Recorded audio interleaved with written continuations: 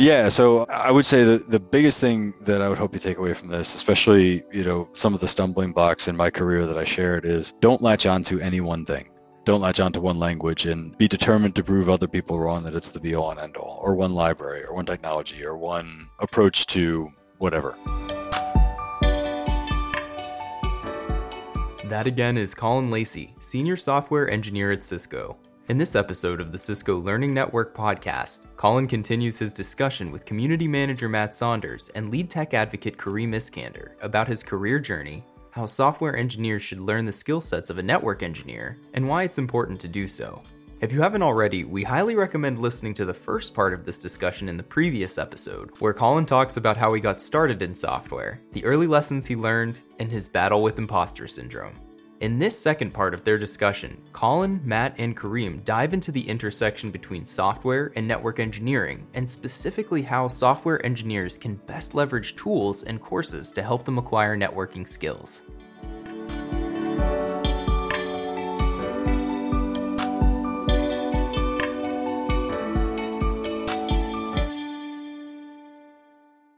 I have a question along those lines. It's kind of a two different perspectives type of a question before we go and really delve into kind of wrapping up on great resources that folks can leverage. For folks that are in network engineering today and still looking to start to pick up and add the software development skills, what's the starting point for those folks? We still get asked that question. Is it Python? Is it working with APIs? What's the right starting point for folks that are 5 years into network engineering and they know that they need to adopt network automation skills?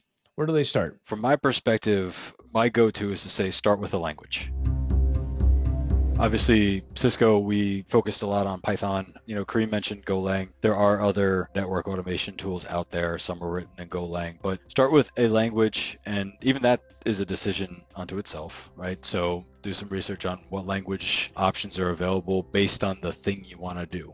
So Golang, that's my favorite language. That's the language I use the most. It's probably not the go-to if you're going to do data science, right? That would be like Python or R. But for cloud engineering, that's an easy language to get started up and running. All the Kubernetes stuff is written in Golang. Meanwhile, Python, plenty of Cisco libraries written in Python, plenty of network engineering libraries in general written in Python. Python, I would say, is probably these days one of the most ubiquitous languages, right? It's in game development, it's microservice development, it's pretty much everywhere. So start with a language, learn some coding best practices, right? Obviously, I would not be someone to say there is necessarily a right way, a single right way to do everything, but there's some good practices that can get you pretty far, right? Being able to write unit testable code is a pretty essential skill, right? And being able to actually write the unit tests. By that, I mean it's small, it's concise, your functions are not overly complex, right? And getting in the habit of that is going to make your code cleaner, more maintainable, and easier for other people to read. From there, get to know some of the libraries that are out there. The more libraries you implement, the more patterns you'll see, right? And the more, use cases you'll be able to handle, right? Not every library is easy to get up and running. Some require some setup overhead, but don't be intimidated by that. It really is just a matter of spend the time, work through the errors, you will get there. Leverage your community, definitely, right? Drink the black coffee and leverage your community and put in those hours. You'll get there.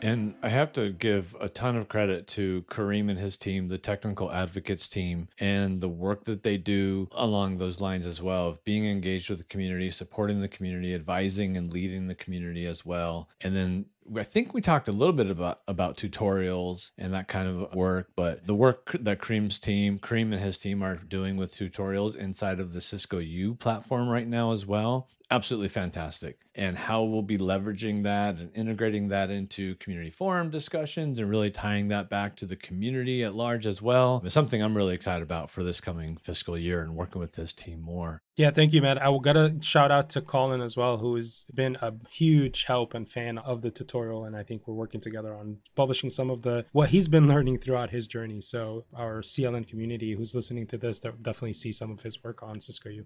Oh, that's beautiful. That's great to know. Thank you.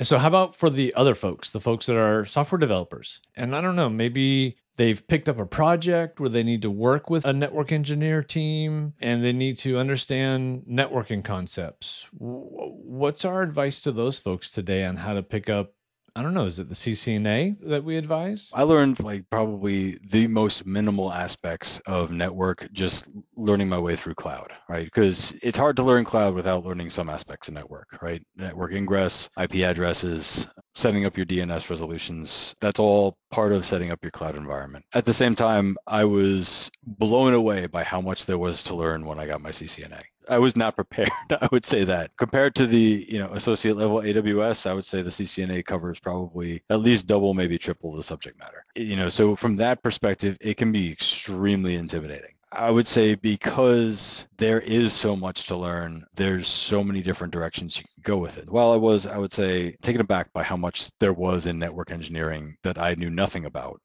I also looked at it as these are all opportunities for me to dive into and get to know and explore a new world that is completely foreign to me. So going back to, what I said about making sure that everything is 50% uncomfortable, when I took the CCNA course, it was almost 100% uncomfortable for me, but it was exciting in that sense. And the labs, honestly, the labs in the CCNA course were my saving grace. They worked beautifully. And, obviously I went through the steps, but if I felt like straying off the path, that was the coolest thing about them, is I could stray off the path. And it was, like working with the real device. So if I said, okay, I just configured this VLAN, let me do, X, Y, or Z with it, as opposed to just closing the lab right now, I could do that. That was something that I got a lot of value from. Nowadays, I've got a box sitting on the side of my desk here, and I've got CML installed, and I just mess up networks left and right with that thing, and it's a lot of fun. That's beautiful. I love that. The CCNA course you mentioned with the labs, that was the course that's inside of Cisco U now? Yeah, it is. Beautiful. And you felt like that saved you time and headaches and heartache? I'll just be straight with you. I passed the CCNA taking that one course and the binary game that's in Cisco Learning Network. If you're not familiar with the binary game on the Cisco Learning Network, it's a free PC arcade-style game that teaches the binary system. A lot of folks have mentioned that this game has really helped them out in their CCNA studies, so we highly recommend you checking it out. We'll put a link to it in the description. Between those two resources, past the CCNA, that game is amazing. No, seriously, that was the best way to learn binary. Shout out to the binary game. Yeah, it was phenomenal. Highly recommend to anyone going after a CCNA. That makes my heart warm and fuzzy. Thank you, Colin, for sharing that. That binary game, man, is awesome. So live stream binary game challenge, head-to-head competition, 10 minutes, who gets the best score? That's my fun idea for the year. It would be fun to see like a esports binary game challenge. There you go. Set up for Cisco Live. It would be fun. That would actually be a lot of fun. I would lose quickly compared to all the network engineers who know this stuff by the back of their hand, but it would be fun. That's my theater session pitch for this year, Kareem. CML, you mentioned too, Colin. So that's that's the evolution for you, is, like you said, messing up networks left and right via CML? Yeah, I would like to know more about network automation and seeing what some of the fun things you can do with it are. Right? I've got my own Kubernetes cluster that I work on every day, and it's not that it's boring, because it's definitely not, but it is comfortable for me to, say, all right, I want to pop in a node autoscaler. That's not going to be too much of a challenge anymore, right? Learning my way around Helm to install packages without too much work, having my CI/CD pipeline set up to deploy things with the click of a button. It doesn't take a lot, right, to manage that Kubernetes environment anymore, not when compared to when I first set it up. So for me, network automation is really my next big uncomfortable area to dive into. Hearing the two of you afraid of anything technology and coding wise makes me feel 1,000 times better. So I'm glad you guys are sharing that. Colin, you're telling me Kubernetes networking is comfortable for you? Yeah, it kind of is, to be honest. Wow. Okay. Impressive. Well, I've been doing Kubernetes since 2018, so it's been a long time I've been hands-on with it. Yeah, that's one thing I get scared thinking about it. Dude, you're not alone. It's a very niche area of cloud ops. Not a lot of people are comfortable with it. So yeah, there's a lot to learn. Oh, dude, definitely. I lose sleep sometimes on some of the projects that I have to work on, or demos or sessions. I lose sleep because I sometimes don't know what's going on. I don't lose sleep. I don't know. Like I said, at the beginning, I've got kind of a fighter's mentality of like, I won't be beaten by ones and zeros. How dare they? Yeah, you read documentation. You don't lose sleep. I love that.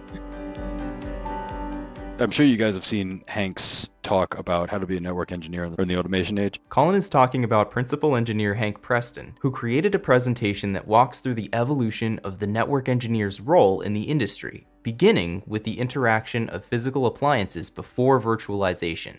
In addition, Hank covers some programming and networking skills that are relevant today, and also talks a little bit about open systems interconnection, or the OSI model. We actually had Hank on the show to cover this presentation, and we highly recommend you give it a listen. Fantastic presentation. And to me, the most essential message that came out of that was you will not do everything, right? You will work on a team, and there will be roles within that team and different people who specialize in different things. I'll be honest, that is not a well-known fact. I've got a ton of friends who have seen Silicon Valley, the TV show, right? And every one of those software engineers could manage a network and manage infrastructure and write every single language and build an AI that could crack the world's greatest encryptions, right? So I can't tell you the amount of times like I've been pulled into a conversation like, hey, Colin, you write code. We need an AI. It's like, okay, good for you. I'm not going to build it. I don't know anything about data science. With every skill set in software, you can go horizontal, right? You can go wide and be a generalist. And that's not a bad thing to be a generalist and know a little bit about every topic. Or you can go deep into one or just a couple of topics. And there's no wrong answer there. But the deeper you go and more specialized, obviously the more value you'll be able to provide in that one area, right? So if it's DevOps, which is where I've spent a lot of my time, you might miss out on some other things. Like I said, I'm not going to be the data science guy. I'm never going to be the data science guy, right? But I can set up an MLOps pipeline and I can automate that deployment because I've spent a lot of time on DevOps, right? So, me working on a hardware analytics team, that's kind of like the understood division of work is I'll set up the environment for them, right? I'll set up their cloud environment. I'll set up their Jenkins jobs to deploy everything out. I'll set up their one button deploys.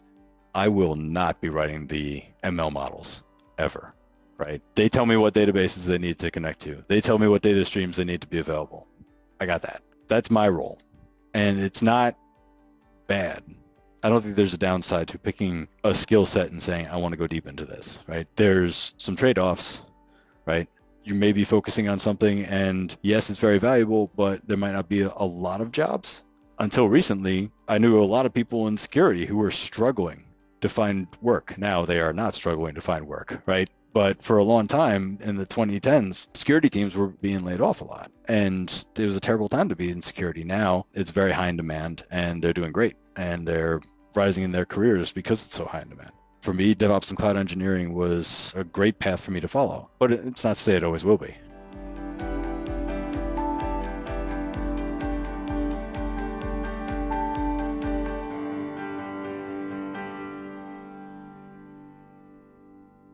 I really love that point about knowing the roles that exist within a team, right? Within the world of software development and networking as well.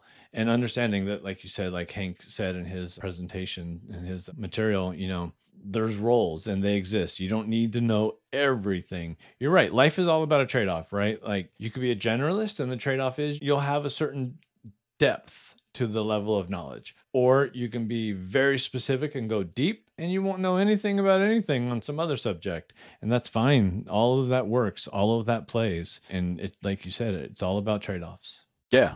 I would say early in career, it's a harder decision then of, what you want to go deep into because you haven't been exposed to a lot of things. And in that sense, being a feature generalist might be the right path because that's going to get you more exposure to what's out there, right?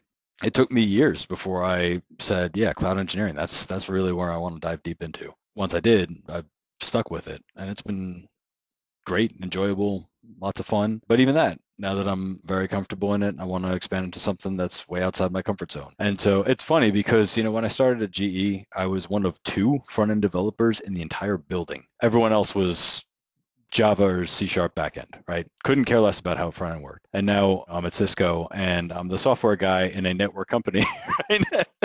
And there's plenty of network engineers that know way more than I do about networking. So it's kind of fun, kind of intimidating to be back into that same mindset of I am way behind all of these people. But it's exciting too, right? Because there's a lot of opportunities to learn. And this time, a lot of opportunities, especially to bring what I know, since they're people who have been working in network, want to know more about software. So it's very communal. There's a really good back and forth that I'm finding this time around. That's beautiful. I love that. And I think that we as a company greatly value and appreciate front end development and design skills more so than ever currently as well. Yeah, I would say so. That's been a really big focus in Meraki, especially because they've got a new design language that I think it's expanding outside of just the Meraki products now. That's been a really big hit.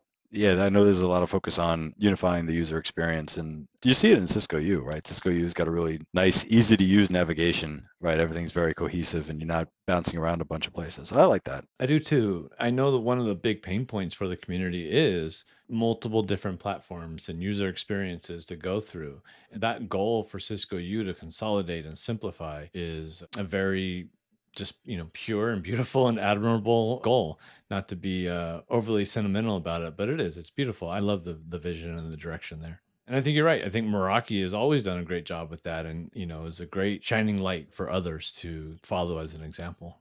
Certainly. But to be honest, I'm retired from front end development in 2017, and now every time I have to jump back into a front end, I just struggle to do it. I do not miss it at all. I'm the same. So I sort of shared that my early experience was in design with like Adobe tools. And now 20 years later, if I try to design something, my wife or my coworker that's a actually talented and skilled designer, they just tell me to walk away from the computer and let them handle that part.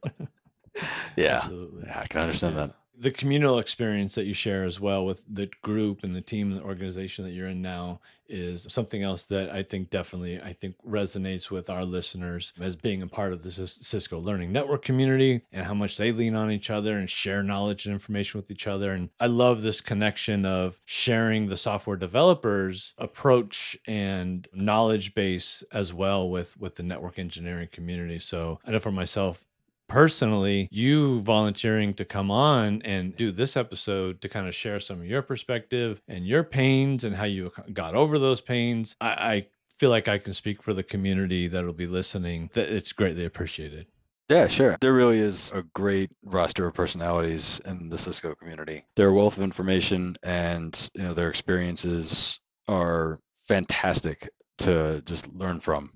Right. A lot of great people to listen to. Absolutely. From the greats like Wendell Odom, to the rising stars in our community spotlight and community ambassador programs on the CLN community, the Cisco Learning Network community as well. You're spot on. There's so many people to just connect with and absorb knowledge from.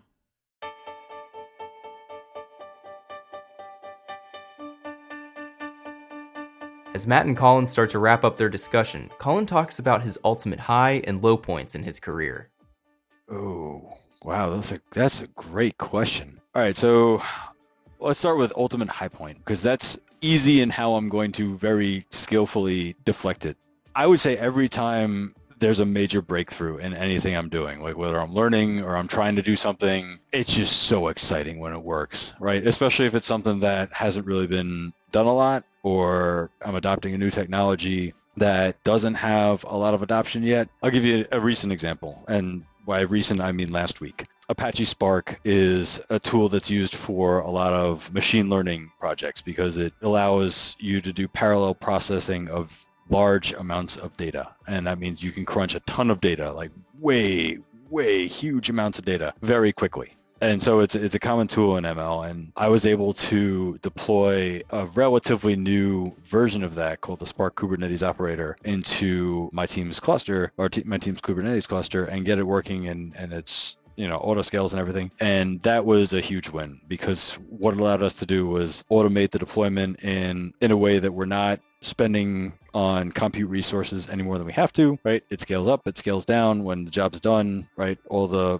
resources are scaled down, so we're not spending money. We don't have a long-standing Spark cluster that's just soaking up tons of money and resources. So it was a huge win, and I was on cloud 9, and that was as recent as last week. And I think it's a feeling that I've had probably dozens of times in my career where it's like, yes, I can't believe I made that work, but I didn't, and I'm past the hurdle, and I feel amazing about it. I remember when I was able to get the synchronization work, like the way that offline apps work, right, is you're storing all the things that you do onto your phone's hard drive while you're offline. And then when you go online, it all syncs in the background. Not only the data that you've worked with syncs back up to the cloud, but everything that's been happening syncs down to your phone and appears in your app as you come online. And when I was able to get that sync to not just be registered on the phone, but register in the app, it was kind of like a huge moment, on that project. And I felt just as excited last week as I did then back in 2015. And it's like that feeling of elation. So I can't say that there's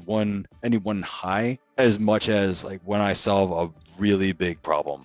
Every single time, it just feels amazing. And I hope that feeling never goes away. Low. I have had some lows though. I would say one of them honestly was when I realized I was just not passionate about front end anymore. I wanted to get out of front end. So 2017, you had Angular 2, or however many versions of Angular 2 Plus had been released by then. I think it was 4. React it had really established itself as probably the front runner, and almost happy that I've forgotten what the third one is, because once that came onto the scene and had its own way of doing things, there was like this 3-way battle of, Angular versus React versus, again, whatever the third one is. I should definitely know it. And people were looking to me as a front end architect like, you need to know all three. I was like, dude, I honestly don't want to know all three. That was about probably 3 or 4 months before I made the transition out of front end and into cloud and started doing a lot more work on back end. Front end development, especially then, it moved so fast that if you set up a front end, 6 months later, there would be plenty of people in the community that said, you're not up to date. You're doing it wrong. How have you not adopted this new thing that just came out 2 months ago? People seeing me as a technical leader in that space, it was so hard to keep up with. It really was. And I felt like this creeping imposter syndrome of, okay, I've made it as the technical leader, front-end architect. People look to me for leadership, and I'm not able to keep up with what they're doing. So am I an imposter as a technical leader? And that was hard. That was really, really hard. There were other situations like that earlier on, the package management in front-end development, Bower versus NPM. And if you've never heard of Bower, that's because NPM won. But at the time, that was a really big battle. And we had competing projects in GE that we were told we had to use. One used Bower, one used NPM. And it was like, how do we get these two totally competing dependency systems to merge together? And it just felt like this was a decision forced upon us by non-technical people, and it hurt, and it was painful, and it was exhausting to figure out. And I was able to figure it out, but I was not proud of the solution at all. And I would have much rather we let the technology drive that as opposed to the politics of the situation. But anyway, those are some of the lows.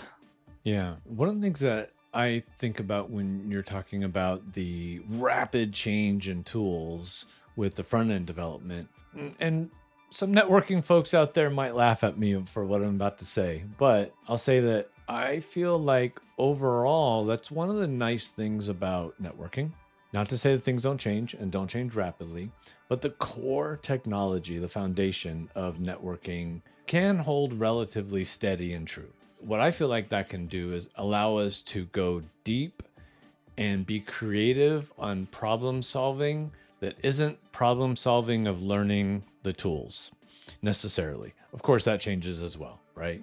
But yeah, you can solve your organization's problems and challenges at a different level of depth. Would you say that's relatively fair, Colin? Yeah, I would say so. Yeah. The more time you can spend with a tool or a set of technologies, I feel like just, the more you can do with that tool and that technology. And the challenge for me in my career, like when I did IT, my challenge was always not necessarily so much, okay, how do I learn the next, how do I learn Active Directory on Microsoft servers, right? It was more about like, okay, what's the next organizational problem and challenge that I can solve?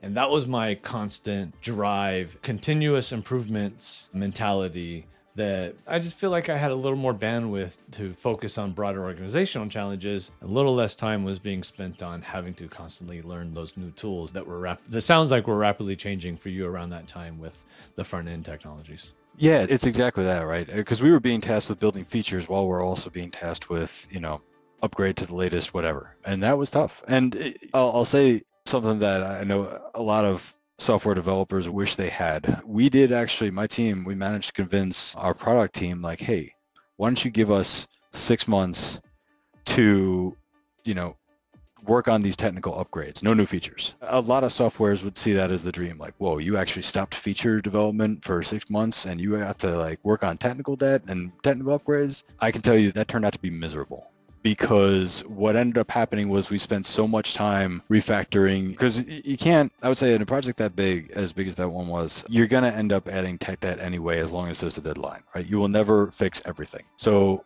we were making trade-offs as we fixed the existing trade-offs, right? All the while the product team is sitting there watching the clock like, you're gonna get back to features soon, right? So at the end, we weren't exactly happy with the result, and the product team was pretty angry that we weren't happy with the result because we put their features on hold. So yeah, we got to upgrade quite a bit of what we were doing to, the latest, greatest libraries and whatever, but was it worth it? Absolutely not, right? And on the other side of that pause, there was just a lot of animosity of, especially the product team saying like, okay, you put features on hold for this long, and now you're saying you're not happy with the result. That did not go well. But then even within the engineering team, it was, which of the trade-offs that we made were the right ones, right?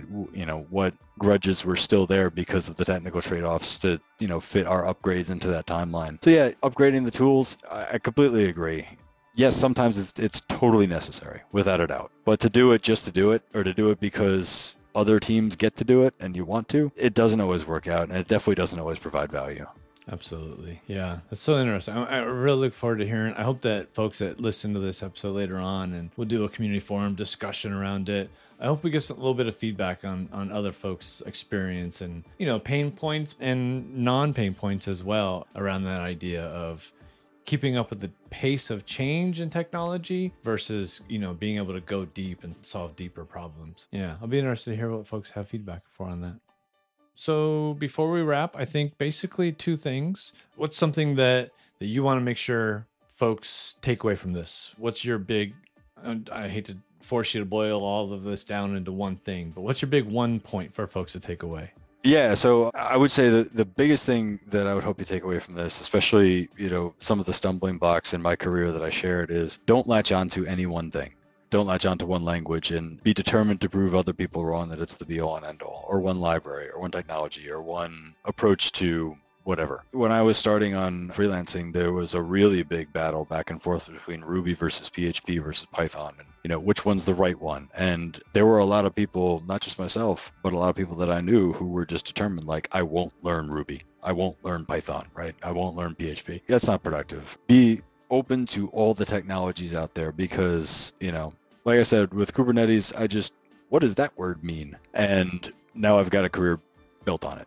It's amazing what you can stumble across just by being curious, as opposed to being closed-minded, right, and defensive. So I think that's the one thing I hope people will take away, especially as you're exploring software. The software world is so huge that if anyone were to approach it with a closed mind, they would miss out on a lot.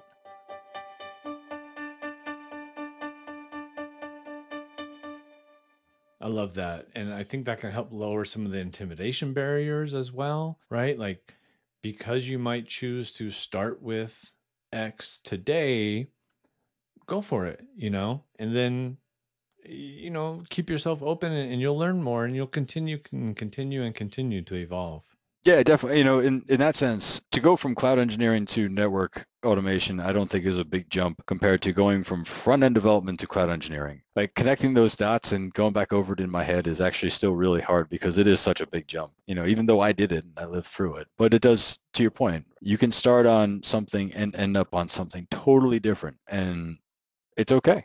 right? There's no wrong entry point, in my opinion, in software. I think the whole trajectory of your career path, right, from college to where you're at now, is a very clear and loud example of exactly that. Like, and I tell folks that my kids are starting college age times, and all their friends, right, and they're all a little afraid of what career path to choose and what major in college to study. And some folks want to just study fine arts, but their parents tell them they won't get a job. And I always tell them, like, study what you want to study, learn what it is you want to learn. The evolution of your career is going to take different twists and turns, and just be open-minded, just accept the path that is going to come, and you'll be just fine. Yeah, definitely. Especially be open to opportunities, because they're going to be there. They're going to present themselves, right? You just got to be open to them, and I think that'll take you a long way.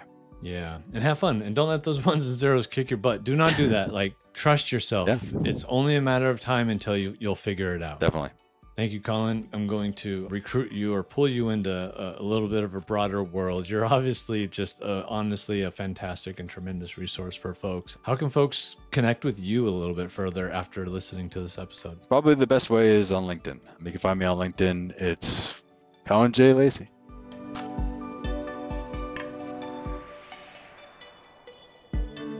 That's it for our interview with senior software engineer Colin Lacey. To find other stories and advice from experts like Colin, and to get news about the ever-changing world of Cisco certifications, please subscribe to the Cisco Learning Network podcast. And to find the study resources that Colin, Matt, and Kareem mentioned, please visit the Cisco Learning Network at learningnetwork.cisco.com.